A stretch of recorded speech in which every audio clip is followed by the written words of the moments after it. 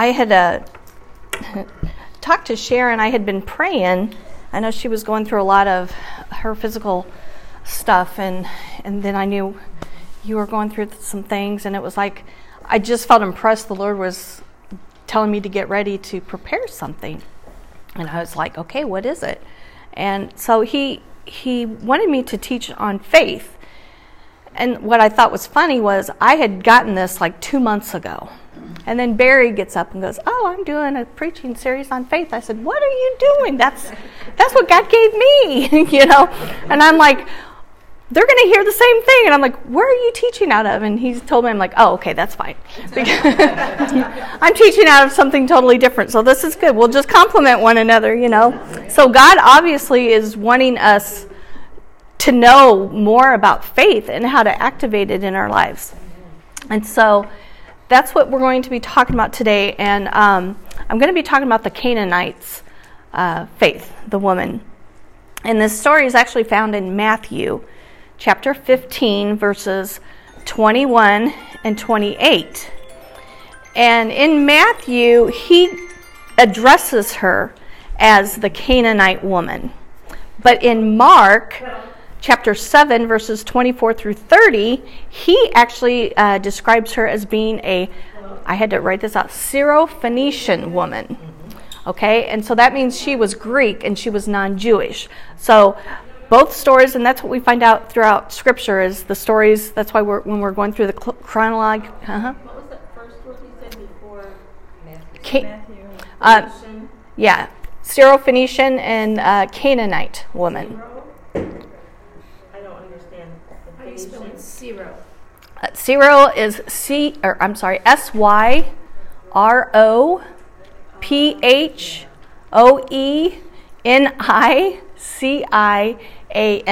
Wow. And so I had to go in and say, how do you say this? And so this is how they described it. So it's Syro-Phoenician. Okay. So What scripture are you in? Matthew 15, verses 21 through 28. Thank you. No problem. No problem. Hi. So I kind of want to lead up to this story because there's a lot of things that happened right before this that kind of leads into the conclusion of this. And that is found in Matthew 14, and that's where Jesus was feeding the 4,000, and he also was feeding the 5,000. And then right before that, too, that's when Peter walked on the water. And that's when they crossed over and they landed in Gennesaret, and I ended up forgetting my maps at home. I told myself last night, make sure you get the maps, and then I forgot them. So anyway, that's okay. But it says when Jesus arrived, men recognized Jesus, and they sent word to all the surrounding community. And so people brought their sick to him, and all who were brought to him were healed. And I always like to emphasize that all. There was not one that was brought to him that was not healed. And so his focus and his mission at that time had almost been exclusively to the Jewish community. But there was only a few exceptions. And that's what we're going to be talking about today. Because there was a lot of conflict and hostility from the Jewish leaders. And that began to escalate. And so, which was one of the reasons why Jesus retreated to the island of Tyre and Sidon. Okay, so reading in Matthew 15, the Pharisees and teachers of the law came to Jesus from Jerusalem and asked him why his disciples break the tradition of the elders. They don't wash their hands before they eat. And so they accused him of breaking their tradition, of course. And Jesus' rebuttal is found in verse 3, and it says, "And why do you break the command of God for the sake of your tradition? For God said, honor your father and your mother, and anyone who curses their father or mother is to be put to death. But you say that if anyone declares that what might have been used to help their father or mother is, quote, devoted to God, they are not to honor their father and mother with it. Thus, you nullify the word of God for the sake of your tradition. You hypocrites!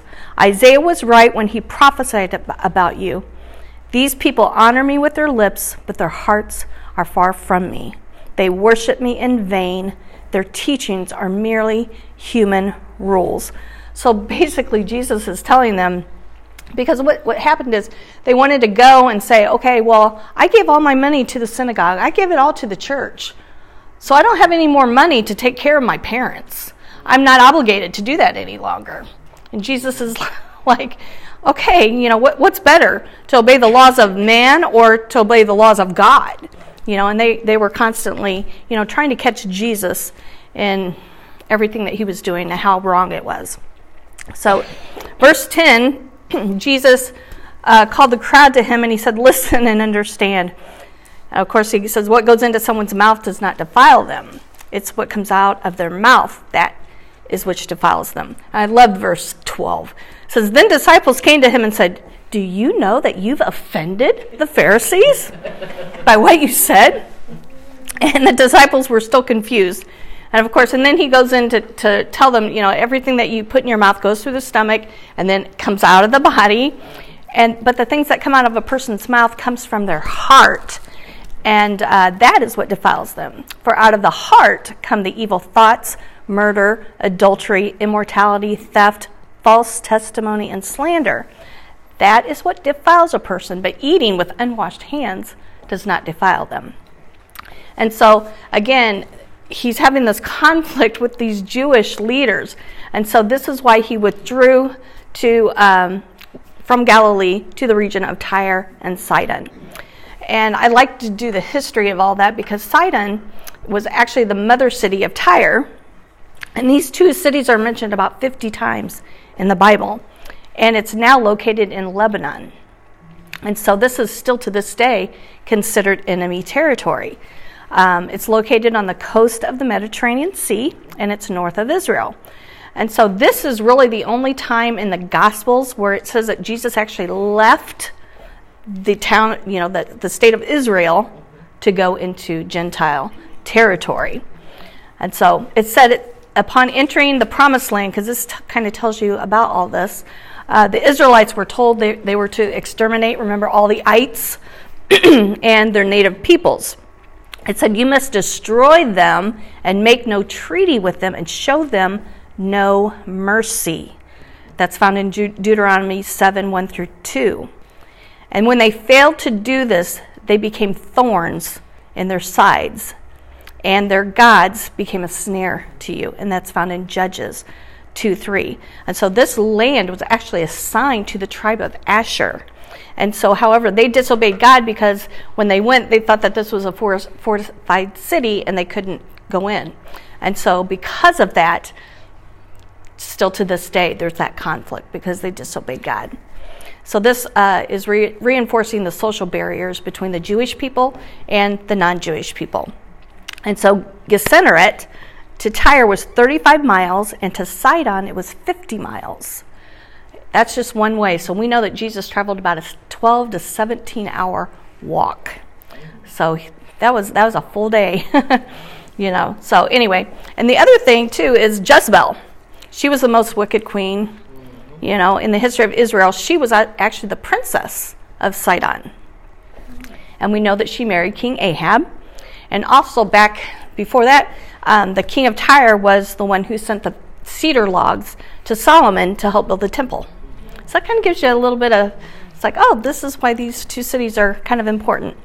So let's start reading at Matthew 15, 21 through 28, and we'll start getting into our story. It says, leaving that place, Jesus withdrew to the region of Tyre and Sidon.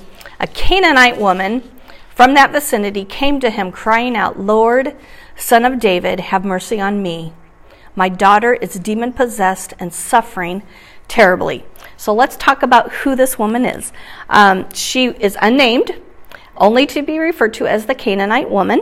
And because of where she comes from, Jewish people often referred to the Gentiles as dogs. They just the lowest kind of compliment, that they could have for them, if even it was a compliment. So they were always an enemy of the Jews because of their idol worship. So she's from a land where they worshipped Baal. They often sacrificed their babies and children to Baal.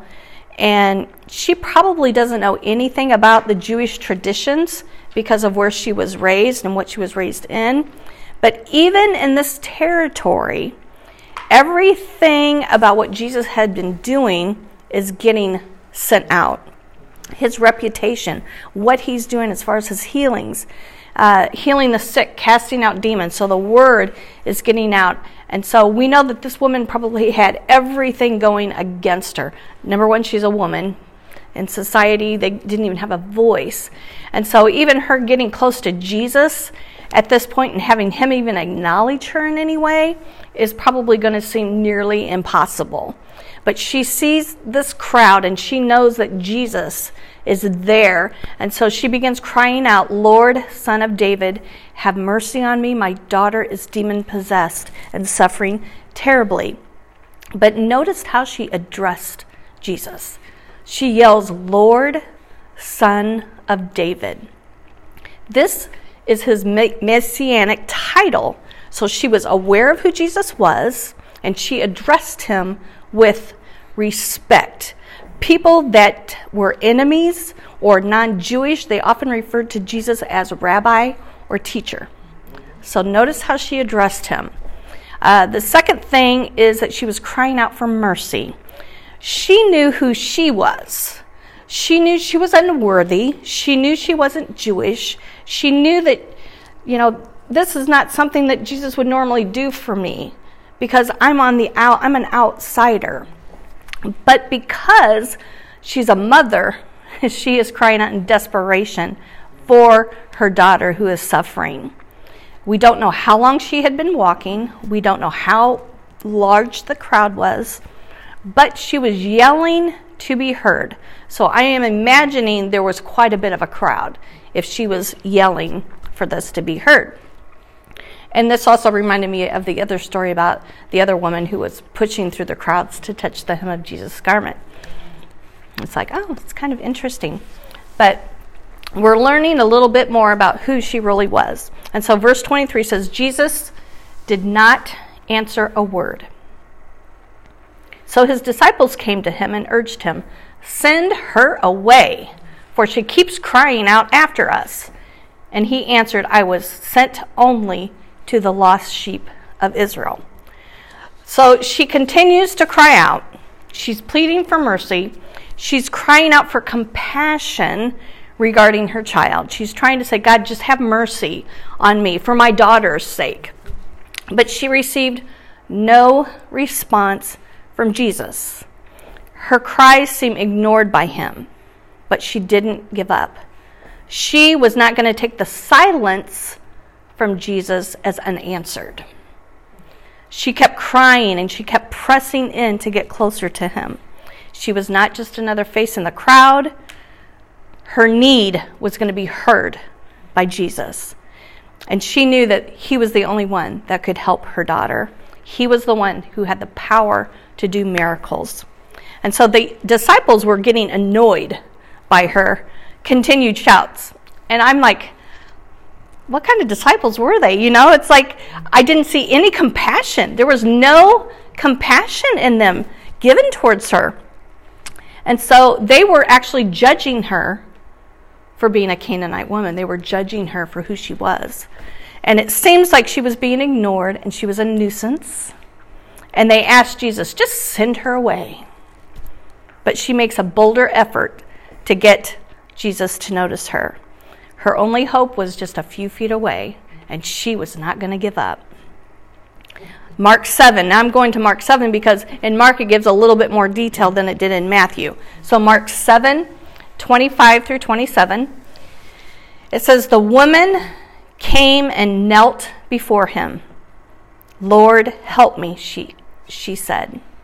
So look at this. She comes and she sees him. She's close enough to get in front of him, and she kneels at his feet, respectively. And in the Greek, the word kneeling means proskanao, which means it's an act of worship.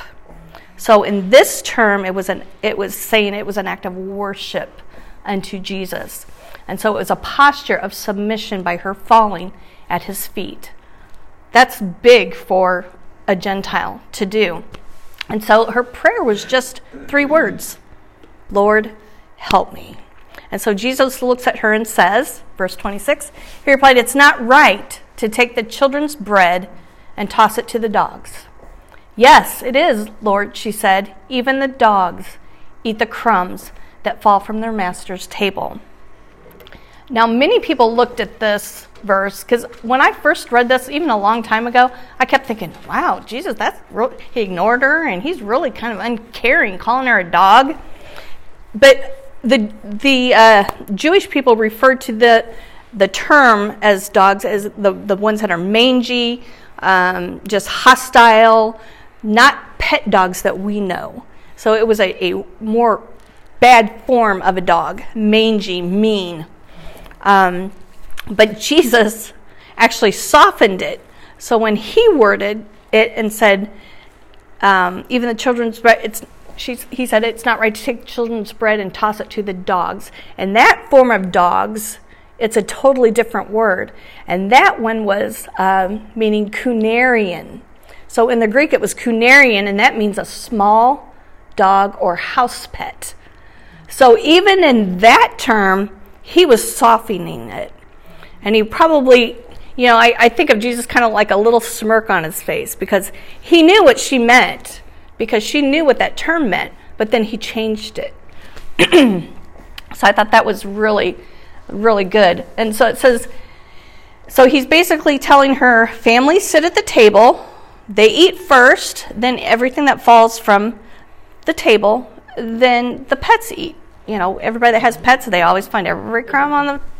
So he was trying to get her to understand who he is and why he was there, what he was meant, because he was saying, I was first sent to the lost sheep of Israel. That was his true mission first. And so, but her quick response was, she understood Jesus' meaning behind what he was saying, but guess what? She wasn't offended by it either. If you look at it in our physical nature, we could be offended by a lot of things. But she was not offended. She was actually humbled. So that's a true key too, is to be humble. So she understands his mission. But I love this part because she claims a place in the household. Because she said, even the dogs eat the crumbs that fall from their master's table. So she already claimed her position in the house. She wasn't outside the house. She goes, God, Jesus, I want to just be in the house, and I'll just settle for a crumb. And she's like, it's okay. It's okay. I don't have to eat the bread. But God, Jesus, just give me that little crumb, because that's enough that I know that I can claim that for my daughter's healing. That's all I need. It's more than enough for you to heal her. And so that crumb was enough to defeat Satan and the possession that he had over her. Just a crumb. I love that because I had never seen that before, but she put herself in the position of that house. So she acknowledged Jesus as her Lord, as her master. So the Bible says if we believe in the Lord Jesus, you will be saved. So she believed who Jesus was. And Jesus extended grace to this mother. And we know the scripture, it says, for it is by grace that you have been saved through faith. This is not of yourselves. It is a gift of God, not by works, so that no one can boast. And that's found in Ephesians 2, 8 and 9. And then James 4, 6 says, but he gives greater grace. God opposes the proud, but he gives grace to the humble. And so we got to remember when Jesus encountered the Pharisees, he kept saying that these people honor me with their lips, but their hearts are far from me. She wasn't even Jewish, but yet her heart, Jesus saw, and her heart was after him. She was seeking after him with all of her being. And so she defied every rule. She defied every social status that was put upon her. And Jesus and the disciples were even a witness to this, because this was a learning opportunity. It's the one thing I realized too throughout the whole scriptures. The disciples were learning, because I tell you what, when Jesus was getting ready to die on the cross and go to be ascended, they were learning so much how to deal with people, how to deal with the Jewish people, how to show compassion, because obviously they needed to know how to show compassion to this lady, even though she was not Jewish. And so his great commission was for them to go and make disciples of all the nations. And so this was actually letting them know the Gentiles are ready to receive the good news. Because this person, you could tell, and the whole crowds around outside of Israel were beginning to hear about this Jesus, and they were recognizing who he was. And so verse 28, it says, "Then Jesus said to her, 'Woman, you have great faith. Your request is granted.' And her daughter was healed at that moment." Notice something here. The woman was bold. She was a person who cared deeply. She was humble. She was full of hope. And she was persistent. And she believed in the power of Jesus. This is why Jesus said she was a woman of great faith. Jesus didn't have to go to her house. She didn't have to bring her daughter to Jesus. All she said was, "Jesus, just say it, and he'll be healed. She'll be healed. Have mercy." She was going to take it however she wanted, but she did not bring her. So her faith knew that Jesus could heal her daughter wherever she was back at home. I love that. So Jesus identified only two people in his earthly ministry who he said had great faith, and it was her and the centurion. And I know my second is, I'm going to be talking about centurion. That's going to be good too. That's one of my favorite stories in the whole Bible, is about the centurion. And so I'll be talking about that the next time. But this map that I was going to bring and show you, I mean, you could see where Israel, it took them way outside of Israel to go to this land. And it wasn't by accident. Nothing Jesus did was by accident. So there was a purpose that he had to go, and it was just specifically for her.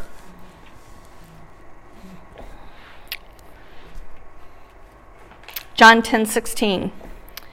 Jesus speaks, "I have sheep that are not of the sheep pen. I must bring them also. They too will listen to my voice, and there shall be one flock and one shepherd." And so that's Jesus' whole purpose. Yes, he came for the Jews, but after his ascension, we are one. So we were ready to receive the good news. And I keep wondering, how many situations do we find ourselves in? It may have to do, I put with our kids, could be finances, could be breakthroughs in marriages, it could be our bodies. I know our bodies lately have been screaming in pain. So many times we have to take medicine for this, we have to take medicine for that. And we've been praying for God to heal and restore our bodies, because I tell you what, the enemy has really been really putting a lot of this infirmity on the body of Christ. I've noticed a lot of people are sick or with something. And so I noticed here when people were crying, when she was crying out to Jesus, it seemed like he was silent. How many times do we feel like we've been praying and Jesus is just silent? But she was persistent. And that's what I want to reinforce with you. It's like sometimes we feel like Jesus is silent, but he's not. He heard her. He didn't say a word yet, but he was there. He was listening. He was still showing love. He was still showing compassion. And he knew what he needed to say to her. And I believe a lot of times, too, he's in communion with God, because he always had to get away. And so I know that God was depositing a lot of stuff in him, just like he wants to deposit all that in us as well. And so many times we have injustices in our lives. We feel like, no matter what we're going through, the enemy wants to convince us that nothing's going to change. God's not hearing you. You're still in the same condition. He doesn't care. So many times we feel like we can't even move forward because we just feel like we're stuck where we're at, and we keep crying out. We don't know his plan. We don't know his purpose. It's like, God, I need a novel. I want to be able to read and say, which is this next chapter of my life? I really want to know what's going to happen. We all want to know what's going to happen, right? It's just something. It's like, sometimes I'm like, if someone says, hey, you need to watch this movie, I'm like, well, tell me the ending first. Well, no, I want to know the ending, because that's going to determine whether or not I'm even going to watch it. So, like at Hallmark, you know how it ends. So it's like, okay, I know what's going to end. I'll watch it. I'll watch a show. They always find love and kiss and blah, blah, blah. So, but that's me. I just want to, I have to know the end. Because I'm sitting here, I'm like, Barry, tell me, is this really, nope, just watch. I'm like, don't do that to me. I need to know. And so, but one thing that we have to be assured of is who God is in us. And Hebrews says that, therefore, do not cast away your confidence, which has great reward. And part of that confidence is knowing who God is in us. We keep talking about our identity. We have to know who our identity is. That is true, but we have to know who Jesus is, who God is in us. That is first and foremost, too, because if we don't have a relationship with him, then we can't even see ourselves any different. We can't see ourselves as a child of God if we're not seeing God as our Father and who he truly is. Through our trials, we come to understand who God is in our lives. We know that he's the one that brings comfort. He's the one that brings strength. He's the one that helps us to endure what we're going through.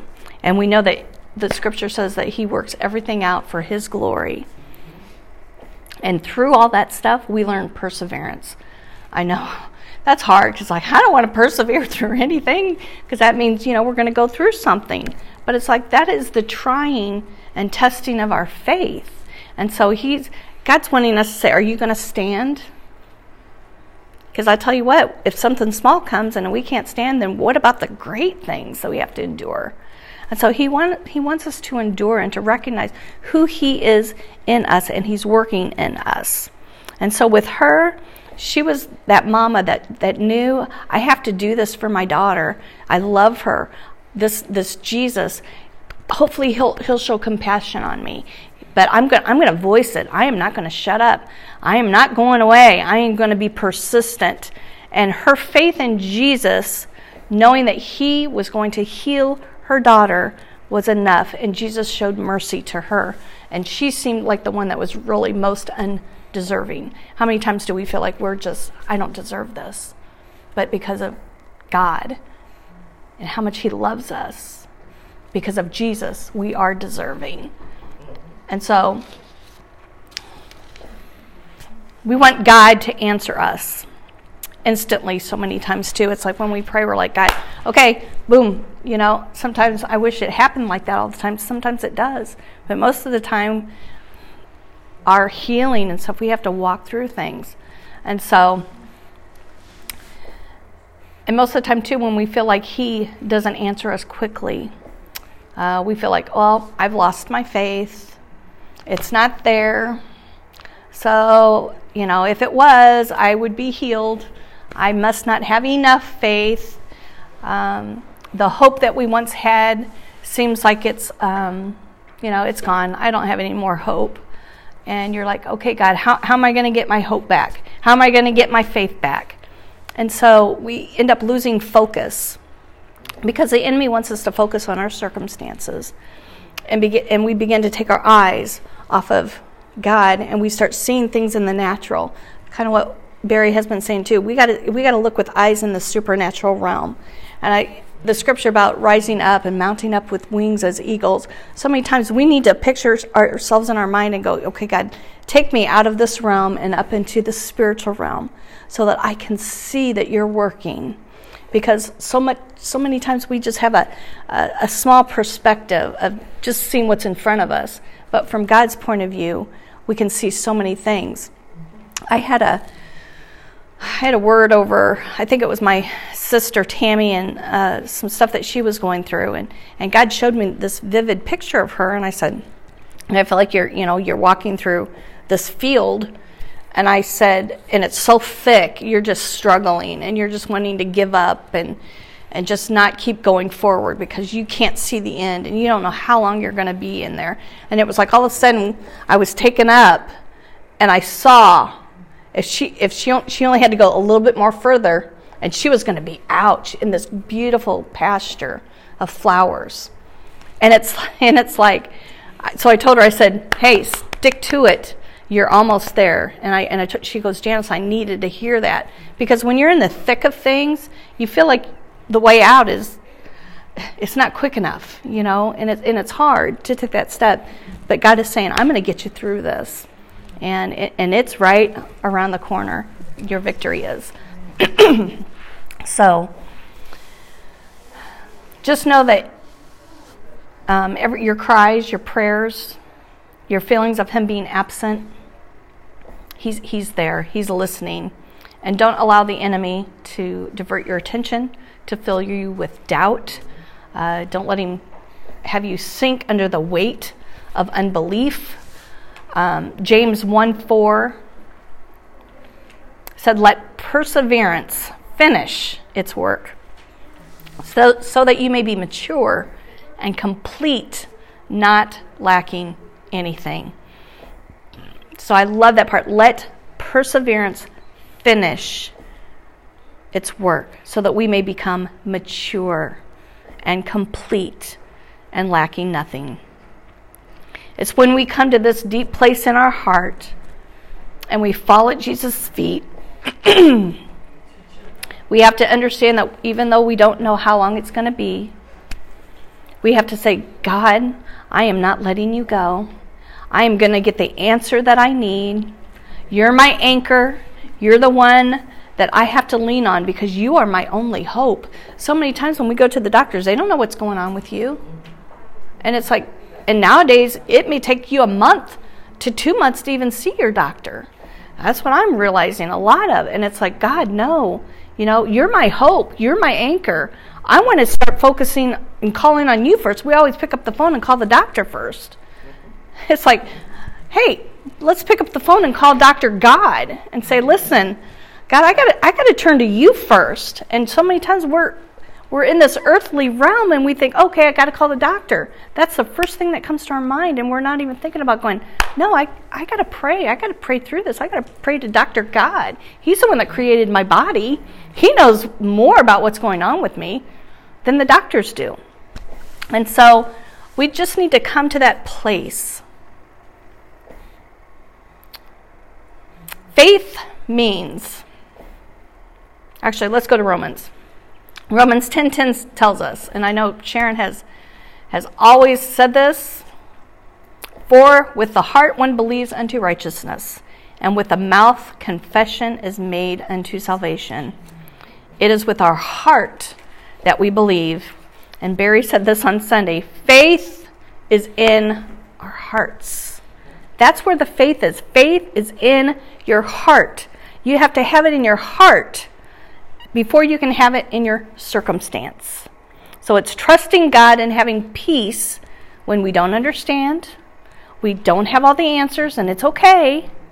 But it's when we know that He's working, even though we're not seeing it, and we've sung those songs, you're working even though I'm not seeing it. We're not seeing it in the natural, but we know He's working. And faith is knowing, and it's trusting in His timing. And I've talked about this over and over and over again. We got to trust the timing of God. We can't get in a hurry. We can't speed up His process, because He has to put things in place in order to make all things together good. For His will, not my will, but it's for His will. And so His purpose, His plan is what He wants, not what Janice wants for my life. I can try and plan my life, but guess what? He's going to make it more perfect. He's going to open those doors. He's going to allow those opportunities that He wants for my life. And so I have to trust Him. So His timing We have to trust that he's going to do the very thing that he needs to do to bring everything to existence in the natural. And that's what we're praying for. So God, it's like, okay, my body is telling me this, but God, in the natural, I'm hurting. I'm in pain. But God, I know if I can activate the faith that's in me, I can get past that natural and I can soar as eagle's wings and I can fly up there and I can be in the supernatural realm, and I know you're taking care of everything. And I am healed because of what Jesus has already done for me. I don't have to get healed. I am healed. I heard a quote once. It said, when your eye is right, it responds to light. When your ear is right, it responds to sound. When your heart is right, it responds to God.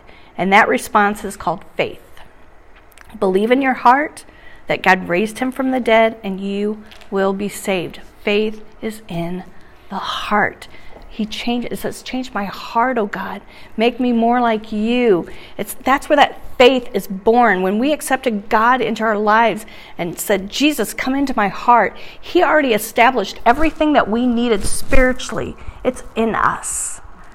That's the faith. He deposited that within us as well. Mark 11:23 says, assuredly I say unto you, whoever says to this mountain, be removed, cast into the sea, and does not doubt in his heart, but believes that those things that he says will be done, he will have whatever he says. And in Ephesians 6:16 says that faith quenches all the fiery darts of the wicked one. Not part of them.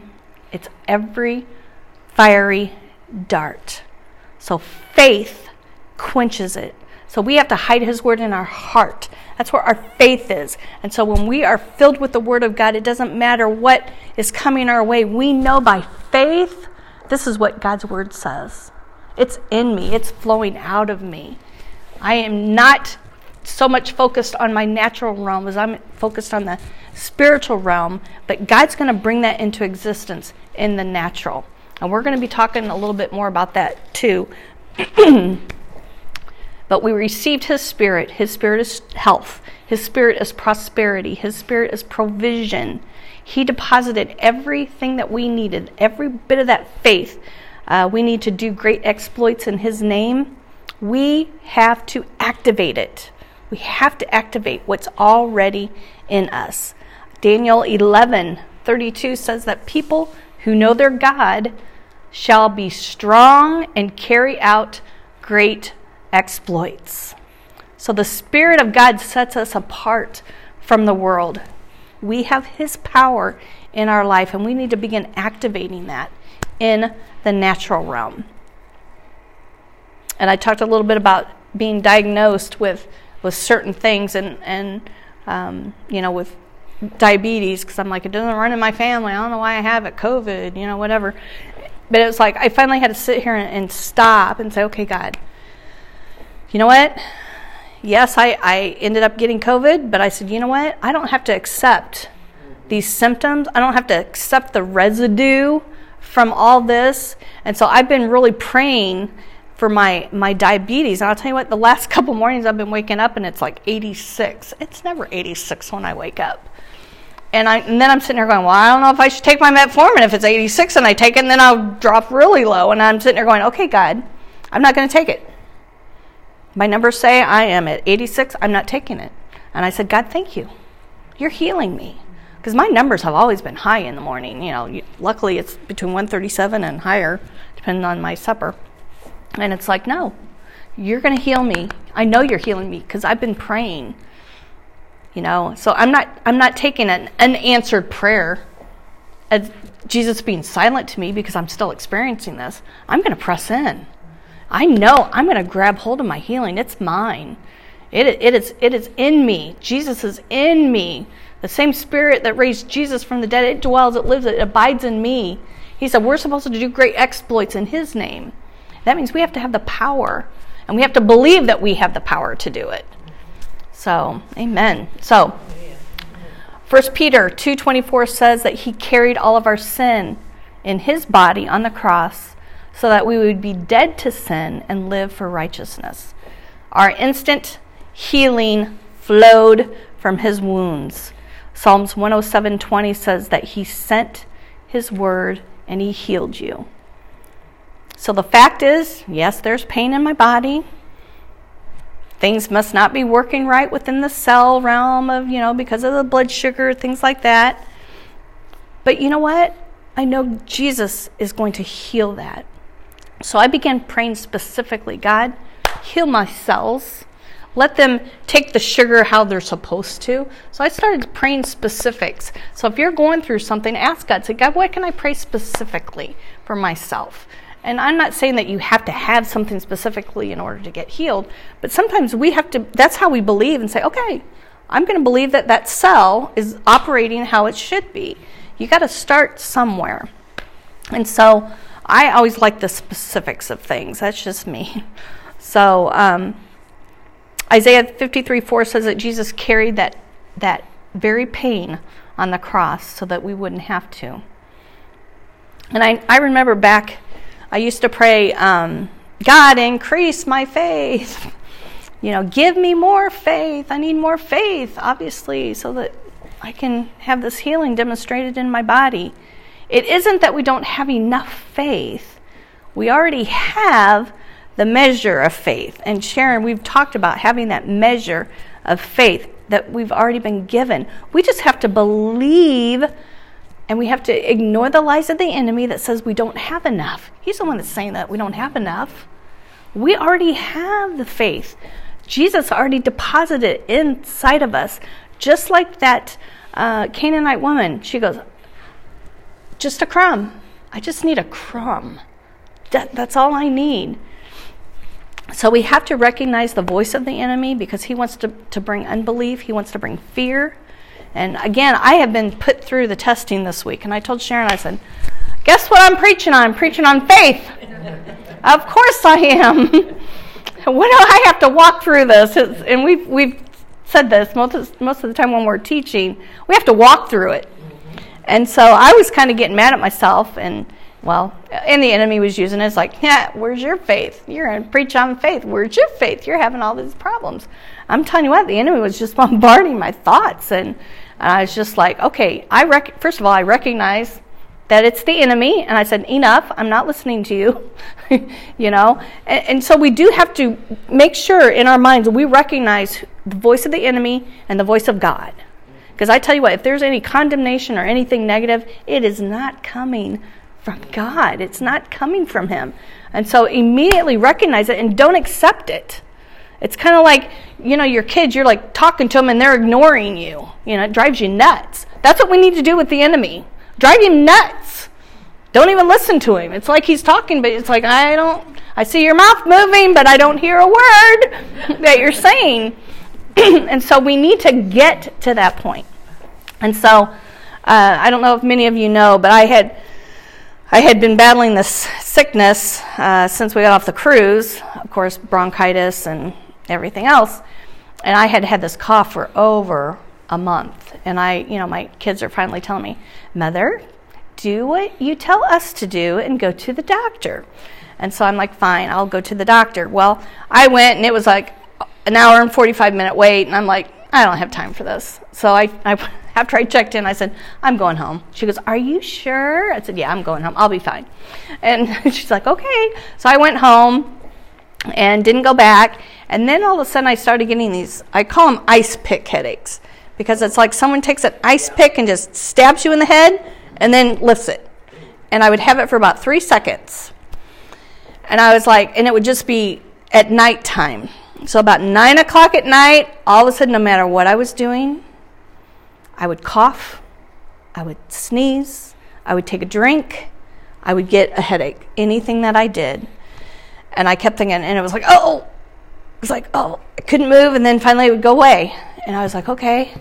But it kept occurring about every 13 minutes. And then it got to the point where I started, so it was 9 o'clock, then 9:13, and then I did the 13 minutes from that is this. And I just, because every time I had a pain, I wrote down what I was doing.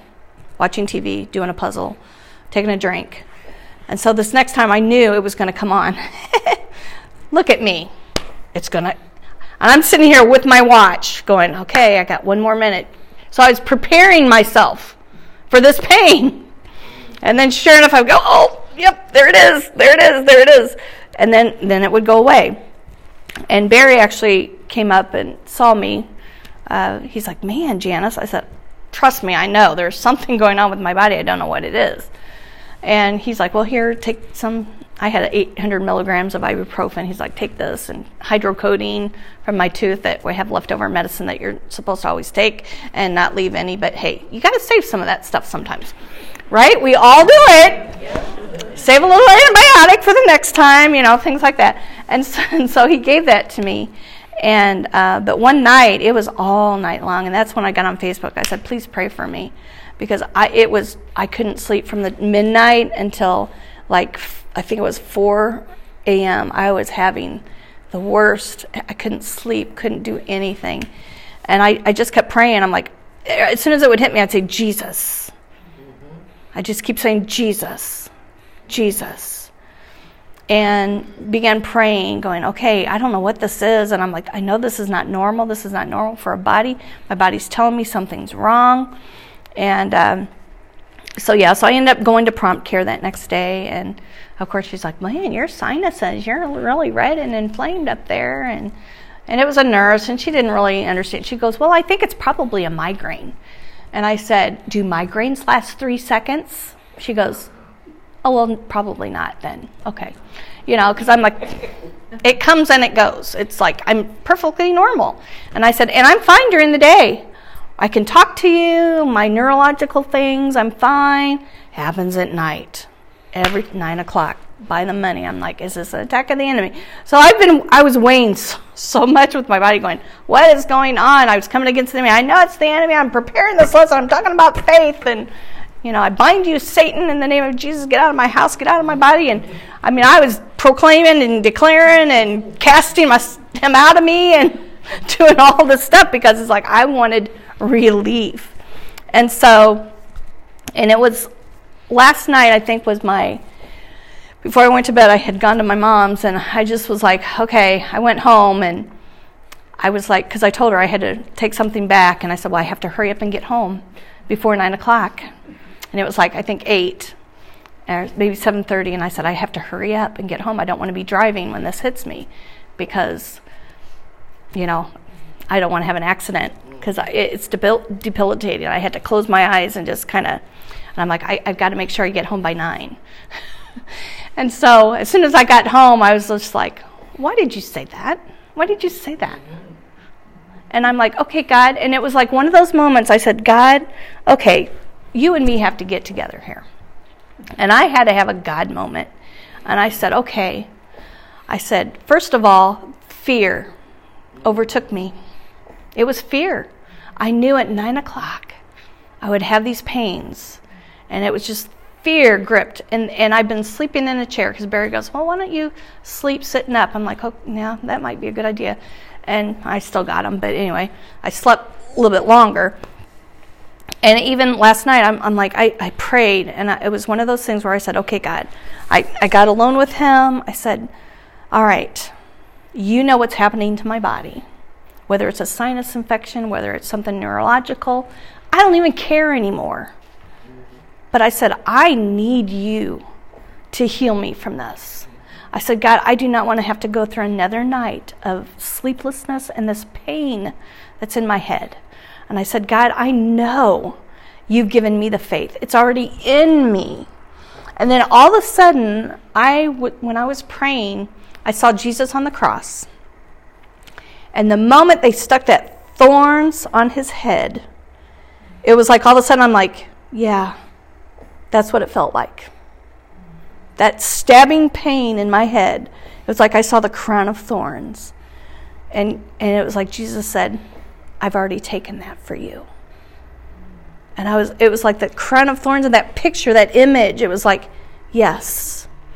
The stabbing pain that he felt in his head is exactly what I'm feeling. And I said, Jesus, you already bore that on the cross for me. And I said, I am healed. And I said, God, thank you for taking this fear away. I said, I cast it aside. I am not afraid. I said, I am going to sleep, and this is not going to affect me tonight. I said, I, by faith, see myself healed. I saw myself take that on the cross with Jesus. And I said, I am walking in healing tonight. And so I went ahead and slept in my chair, but I laid it back more. And it was like all of a sudden, I ended up falling asleep. I think it was about probably at 8:30. I usually never fall asleep that early, but I took a Benadryl because the doctor said, take a Benadryl so you can sleep. I was like, okay. So anyway, so I took a Benadryl and I'm like gone. And all of a sudden, I woke up in the middle of the night and it was like 11 o'clock. And I looked at my clock. I'm like, it's 11 o'clock. And I just smiled and went right back to sleep because it was like 9 o'clock passed and I didn't feel nothing. And I just lay there and went, thank you, Jesus. Thank you, Jesus, for my healing. Thank you. Thank you. I have no pain tonight because of you and what you did for me on the cross. I can have a good night's sleep. And I'll tell you what, didn't have any pain all night long. None. So praise God for that. Because it was like I was sitting here going, but I had to get myself out of this situation in the physical. And I said, okay, wait a minute. My mind is so focused on everything else and the pain and what is this and go on WebMD and oh Lord Jesus, don't go to WebMD. You know, it could be this. And it was like fear grips you. And I'll tell you what, you can't have faith and fear at the same time. When you have fear, it cancels out your faith because then you start doubting and you're unbelieving. It's like, no, God, take that unbelief, take that fear away from me. I don't want to function in that. My function is functioning in how you are, how I see you and you in me. And that is, I am a believer. I am your daughter. I have been adopted. I have the seal of healed written across my forehead. I am healed in him. And so I had to get to that posture. I did. Just like she fell at Jesus' feet, I had to fall at his feet and say, okay, Jesus, you've already done this for me. And I had to get my mind so focused on what he's already done.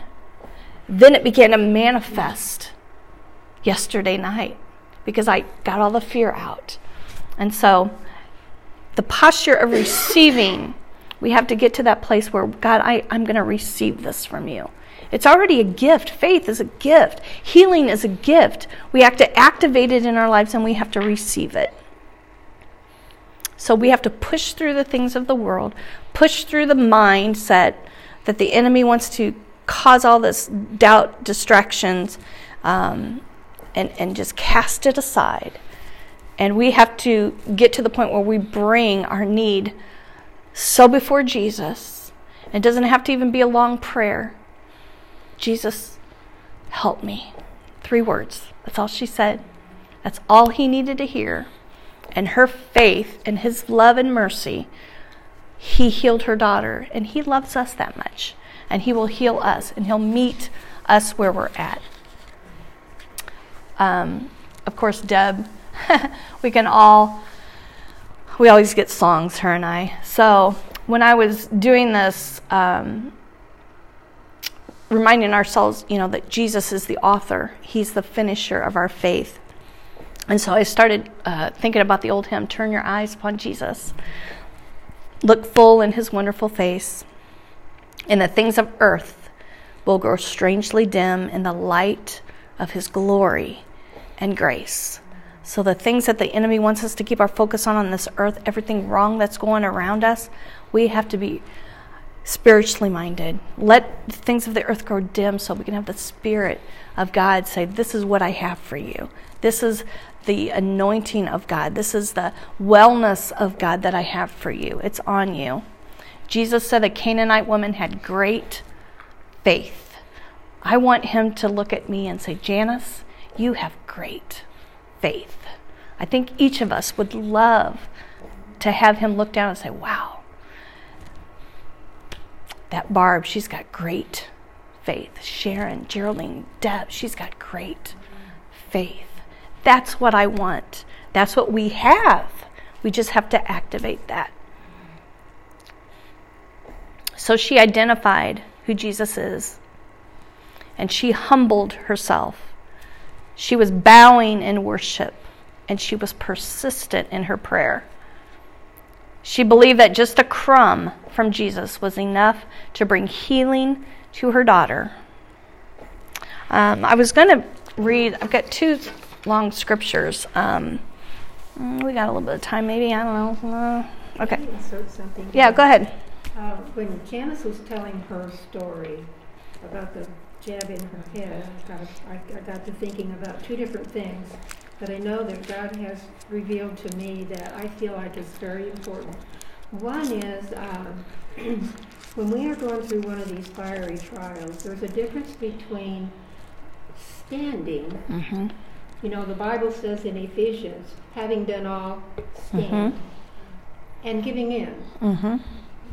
And so she had to distinguish when she was standing in faith, and she had to distinguish when she was giving in. Mm-hmm. And as she gave that story, you could tell exactly where she was in it. Mm-hmm. There were those times that she was standing. She knew she was standing and believing and activating the faith that God has already given her.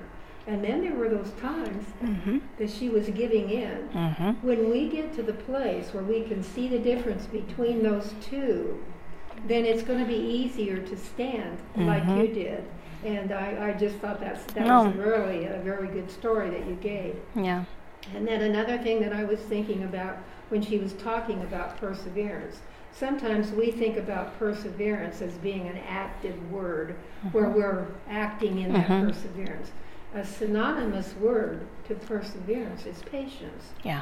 And so patience is not where you have to be doing something Right. all the time. It's rest. Patience is knowing the outcome, Resting. like Janice said, and standing patiently waiting for that answer to come.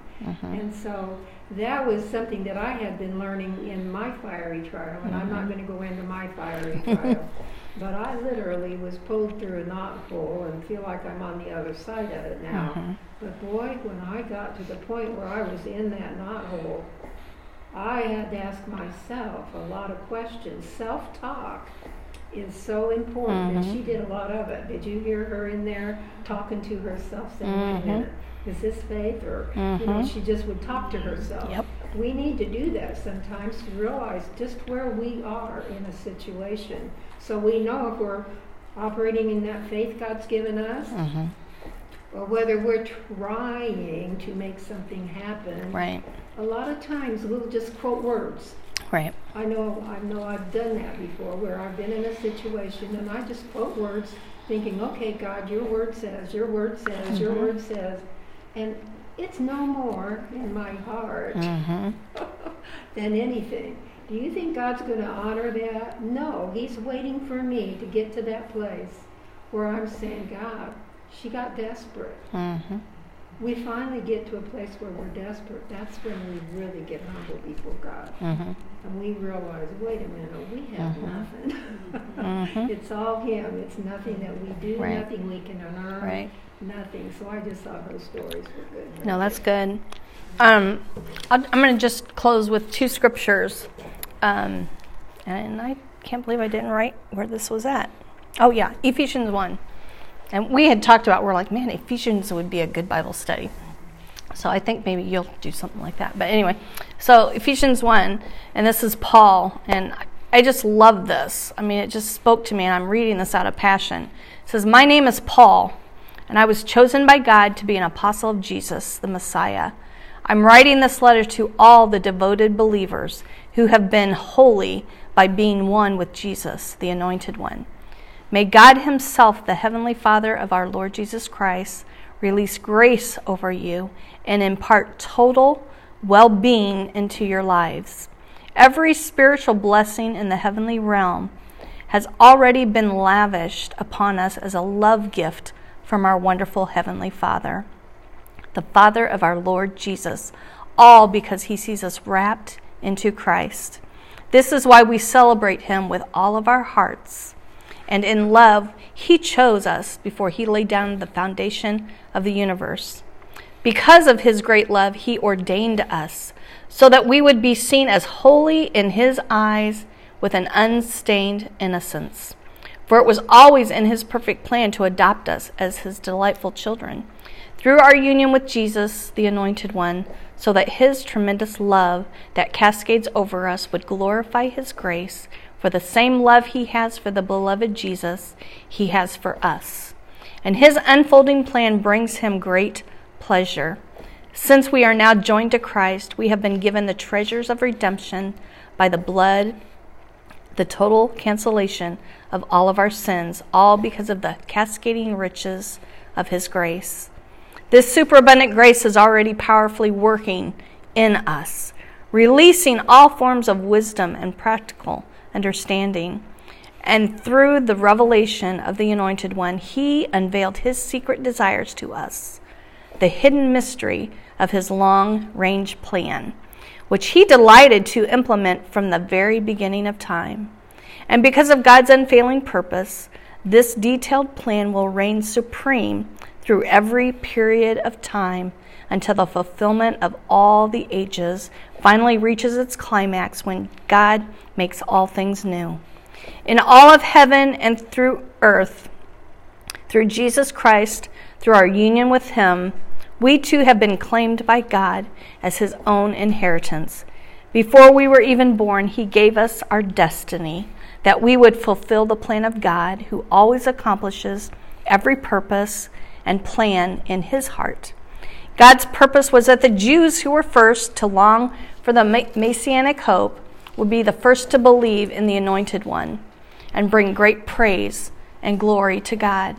And because of him, when you who were not Jews heard the revelation of truth, you believed in the wonderful news of salvation. Now we have been stamped with the seal of the promised Holy Spirit. He has given us like an engagement ring as the first installment of what's coming. He is our hope, promise of a future inheritance which seals us until we have all of redemption promises and experiences complete freedom, all for the supreme glory and the honor of God. Because of this, since I first heard about your strong faith in the Lord Jesus Christ and your tender love towards all of his devoted ones, my heart is always full and overflowing with thanks to God for you, as I constantly remember you in my prayers. I pray the Father of glory, the God of our Lord Jesus Christ, would impart to you the riches of the spirit of wisdom and the spirit of revelation, to know him through your deepening intimacy with him. I pray that the light of God will illuminate your eyes of your imagination, flooding you with light until you experience the full revelation of the hope of his calling, that is, the wealth of God's glorious inheritances that he finds in us, his holy ones. I pray that you will continually experience the immeasurable greatness of God's power made available to you through faith. Then your lives will be an advertisement of this immense power as it works through you. This is the mighty power that was released when God raised Christ from the dead and exalted him to a place of the highest honor and supreme authority in the heavenly realm.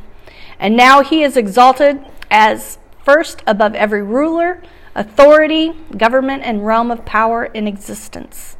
He is gloriously enthroned over every name that is ever praised, not only in this age, but in the age that is coming. And he alone is the leader and source of everything needed in the church. God has put everything beneath the authority of Jesus Christ and has given him the highest rank above all others. And now we, his church, are his body on earth, and that which fills him who is being filled by it. I love that. When I read that, I'm like, that's our prayer to one another. This is the prayer to the body of Christ.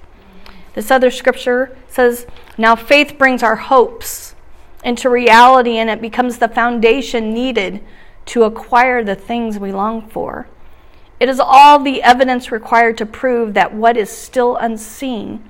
This testimony of faith is what previous generations were commended for. Faith empowers us to see that the universe was created and beautifully coordinated by the power of God's words. He spoke in the invisible realm, gave birth to all that is seen. Faith moved Abel to choose a more acceptable sacrifice to God than his brother Cain's offer. And God declared him righteous because of his offering of faith. By his faith, Abel still speaks instruction to us today, even though he is long dead. Faith translated Enoch from this life, and he was taken up into heaven. He never had to experience death. He just disappeared from this world because God promoted him. For before he was translated to the heavenly realm of his life, it had become a pleasure to God. And without faith living within us, it would be impossible to please God. For we come to God in faith, knowing that he is real, that he rewards the faith of those who passionately seek him. I love those two scriptures, and it's just God, he wants us. I want to be able to please God. I want to have that faith. That's what the disciples, they were walking upon this earth doing great miracles in Jesus' name. And that's the faith that's already in us. We have it. And we always keep talking about, well, it happens everywhere else. And, we've been praying for miracles. And it's in us. It's in us. And so we need to passionately seek him. Have that relationship with him. When we know God, when we know him, we know what he's capable of doing in us because we know him. We know he deposited this in us. We know that the Spirit is alive within us. We have to activate what's already in us, but we can't let the enemy and the things of this world cause that doubt and unbelief to come in and to say that you're nothing. You're less than. Just like the disciples, let's just go away. No, I'm going to be persistent in who God has told me I am. I am a child of the daughter of the Most High King. I have an inheritance. He's given me these gifts of healing. He's given and deposited this within me. I don't want to just be a bank and have everything deposited and not willing to give it out. That's not his purpose. His purpose said to go out and tell others, compel them to come in. And so that's our hearts, that's our desire as women within the body of Christ. So I want to encourage you today just to get alone with him and say, okay, God, if whatever's going wrong with you physically, whether it's in your marriage, your kids, your family, anything that's going on, say, God, I want to diligently seek you, and I want to see you in this situation. I want the faith to know that in your timing, in everything that you do, your plan will be fulfilled because it's his will that's going to be fulfilled. Sometimes we keep saying, well, it needs to happen this way. Don't do that. It's not going to work. It's going to be his plan. It's going to be his way. We just have to sit back, as she said, we got to trust. We have to have the peace of God. And if we don't have the peace of God, then we're not trusting him. And so I pray, God, give me the peace of God, because we need the peace of God in this world, because the world doesn't have it. You can just turn on the news, and that's why we don't watch the news. But I know there's a lot of things going on in the world. But you know what? This is why I live in a place of peace, because I don't really care. I mean, I'm not saying that we shouldn't pray about things that's going on, but what happens is it steals my joy. So I'm going to shut the things off that's going to cause me to doubt, be worry, and all this other stuff. So you have to know what you need to do. And so if this stuff brings doubt and worry and takes your peace, then shut it off. If it's people, shut them down. I'm telling you. Everybody's like, well, why don't you tell me whether or not I should be with these people? Hey, if it's affecting you, shut it down. I did that on Facebook. There's a lot of people. I was like, I shut them down. I'm a pastor. I should love everybody. I should have 1 million friends. No, because I really don't need to hear it. That's not showing that I don't have love for people, but I can't deal with it. I'll pray for you, but man, the things that you're putting and depositing in me, with me reading your stuff, I don't need that. And so I limit. I mean, I think my friends list is like 80. I used to have like 300. I'm like, delete. I don't need to know those people from my childhood. It's okay. You know what? Jesus had 12 disciples. That's all I need. Just a few close friends. You need 12 disciples. You can't maintain them all anyway. You can't. So And again, and a lot of people, would come against me. I would put a scripture out there and I get attacked. Okay, I can spend my whole time debating the Word of God, or I can just delete you. So I'm like, delete. Because I'm not going to get in that debate. All I want to do is argue. And it's like, you know what? I don't need that in my life. And sometimes you really need to assess who you're hanging out with and who's bringing you down, who the enemy is planting in your life. I'm telling you what, because he's planting people in your life. And you got to be willing to say, I don't need it. I'll pray for you, but you don't need that person in your life that's constantly bringing you down. That's not encouraging you. As the word says, we're supposed to build one another up in love. And if there's no love coming from that person, that's what I say. So, I just this is another thing that Janice said that I thought was really important when she was talking about the faith that we operate out of is the faith that God gave. It's not faith that we try to muster up. Nope. And I know the scripture that's in all the Gospels. The blind man that went to Jesus, he saw men as trees. Mm-hmm. When he cried out, he didn't say, "Oh God, help thou my unbelief." He said, "God, help thou my doubt. And unbelief." Mm-hmm. And I think we need to remember that's what we need to be praying. It is. God, increase my faith, because God revealed that to me. I was doing that. He says, "No. Why don't you pray that I remove your doubt and unbelief?" So, and that's the enemy. He comes to steal, to kill, and to destroy. So whatever he wants to kill our thinking, our spiritual mindedness. He wants to put so much in us that we're not even going to God first for anything. And that's where pray about that, because I tell you what, God convicted me of that, because I wouldn't go to him first about everything, or I would say, "Oh man, I got a headache, got to get aspirin." Did I even pray and ask God to heal me from my headache? No, I just immediately went to the Tylenol. Why would I do that? It's like, where's my faith? I believe that more in a pill than I do my prayer, asking God to heal my headache.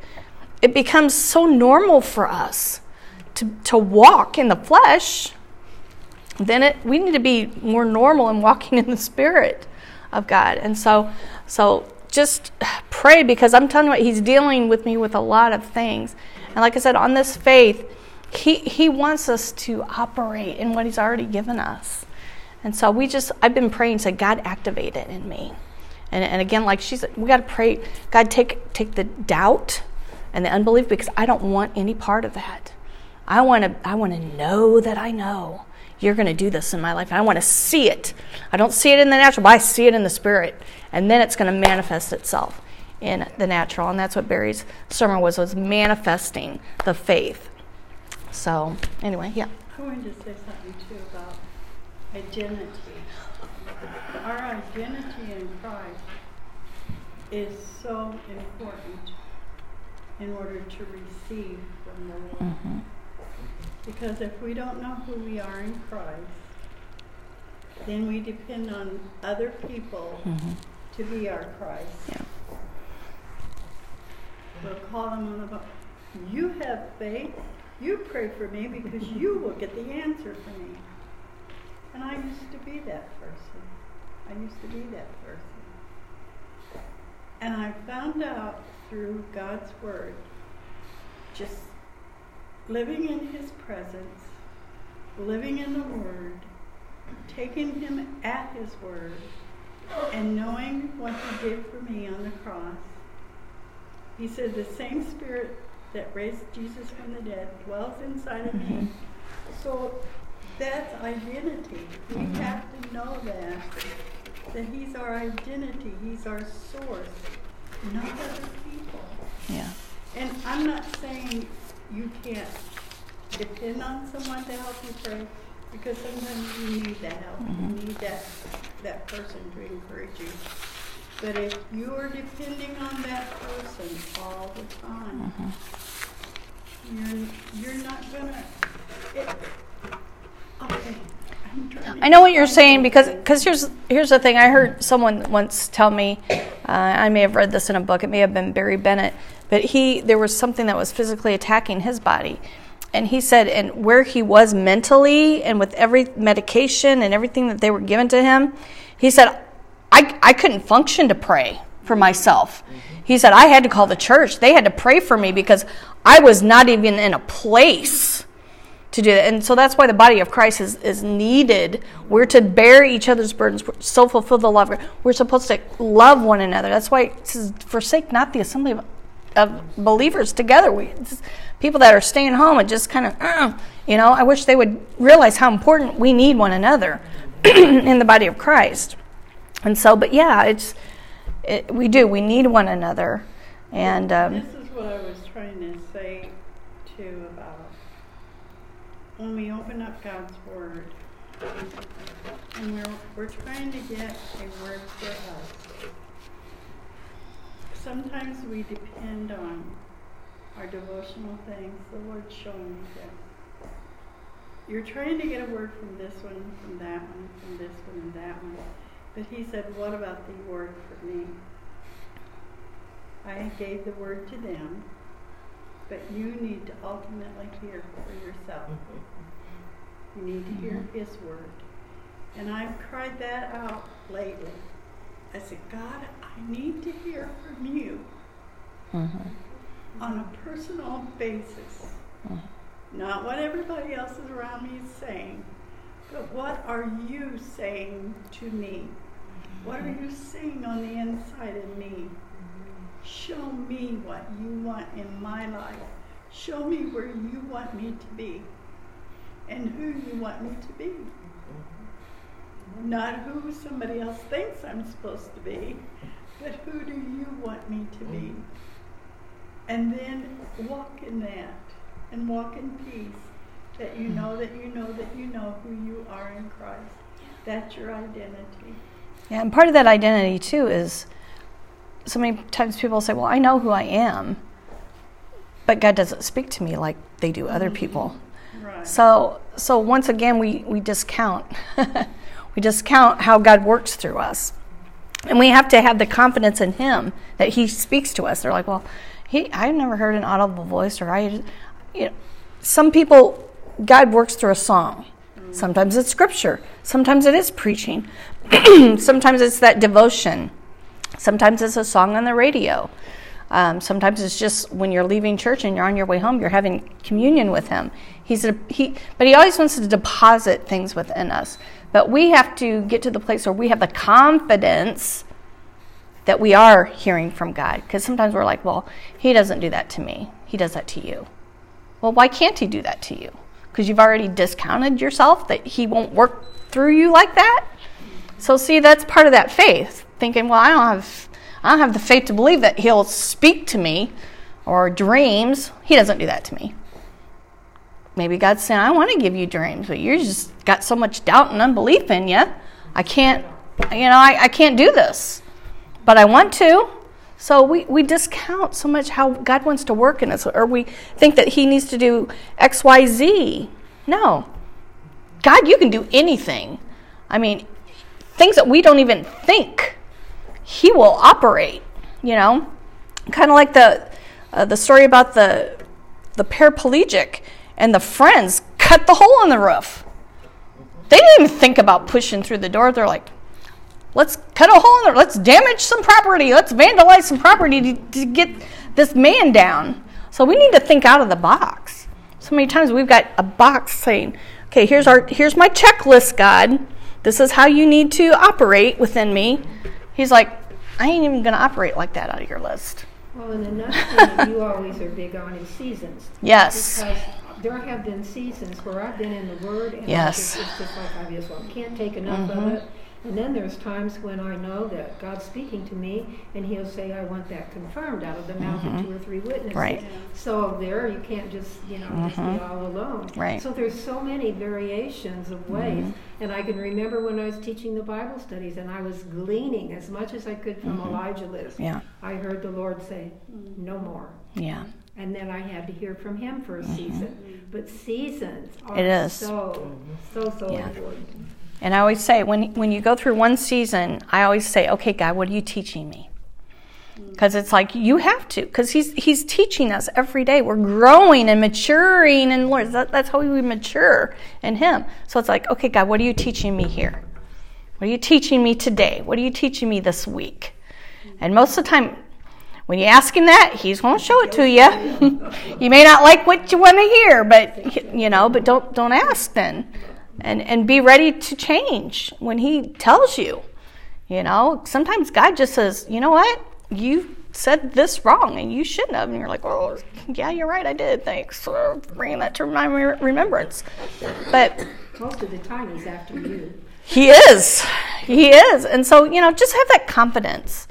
And just begin to say, God, activate what Jesus did on the cross. Activate that, because I know it's in me. That's your purpose. That's your plan for my life, is to be this mouthpiece and to be this vessel that being honored and used by you. And so He'll do it. So I don't know if you want to pray. Yeah, go ahead. There's a book called Healed of Cancer by Dodie Osteen. And in the book, you guys are familiar with Dodie Osteen. She married John Osteen. Okay. In her book, when she was struggling with cancer, and she was believing God for her healing, and she is healed today. She's still alive and well and doing quite well. But she makes 2 really good points that I've always clung to. Number one, in the end, it's you and God. No matter what, it's you and God. You have to have that confidence that He is your everything. Yes. You need Him, and He is your everything. And the second thing was, she makes a point in this book, which is like a biography. She says, an autobiography, excuse me. She says, I needed my church. I couldn't even walk up the steps to the platform during this season in my life, believing for healing. And they were there to help me. Yeah. And they would pray for me. There was constant prayer all over the world going on for her. She wasn't afraid to ask for prayer. Right. Yeah. Because she knew the effectual prayers of righteous men availeth much, and that's plural. Yeah. It's not just about. Yeah. So that book is just amazing, the way she humbles herself enough to say, I needed people to pray for me. Yeah. And it just showed that such a humble spirit in her, and she's alive and well today. Yeah. And I think so many times too, we feel like if we can't ask, then that's a reflection upon us, like saying, oh, where's your faith? Because so many people, people will say, oh, well, if you only had the faith God would have healed you. If only you would have had enough faith to believe. Okay, we got to quit saying that to people. We really do. But because we don't know where that person is at, but that's why the body of Christ is important, because our prayers can build upon that. And so, but yeah, don't sit here and say, well, if you would have had enough faith, you wouldn't have died.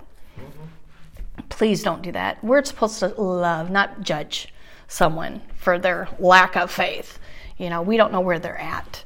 And so, yeah, we just need to love one another and be there to support one another. And that could be you next. That's true. And here's the thing, we think, oh, well, we're pastors. I can't put on Facebook I need prayer, because that means I'm not praying and believing for my own healing, so I have to ask other people. See how the enemy just comes in? Yeah, it's real. But we need one another. Because, I need my faith to line up with everybody else's faith. Because, man, when that lines up, corporate prayer. Yeah. But what God can do, God can do, He can move masses. I mean, look what He did in the upper room. They were all in unity together. And then they went out and like berries. They were added to the church daily. There was such unity there. And so, yes, we need the body of Christ.